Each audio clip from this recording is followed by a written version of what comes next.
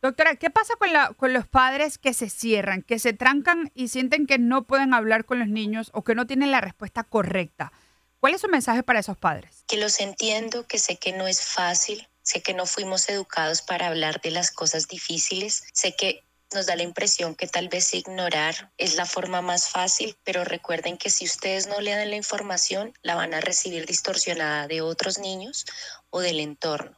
Y lo que podríamos estar construyendo ahí es más angustia y ansiedad. Entonces, si no te sientes preparado, busca ayuda, un apoyo, otro adulto, un familiar, un profesor, una persona que esté en tu comunidad, que se sienta lo suficientemente fortalecida para sentarte contigo, con el niño, y que puedas tú también a través de esta observación ver cómo es la manera en que se puede manejar este tipo de noticias, como darles a los niños este tipo de noticias, ¿sí?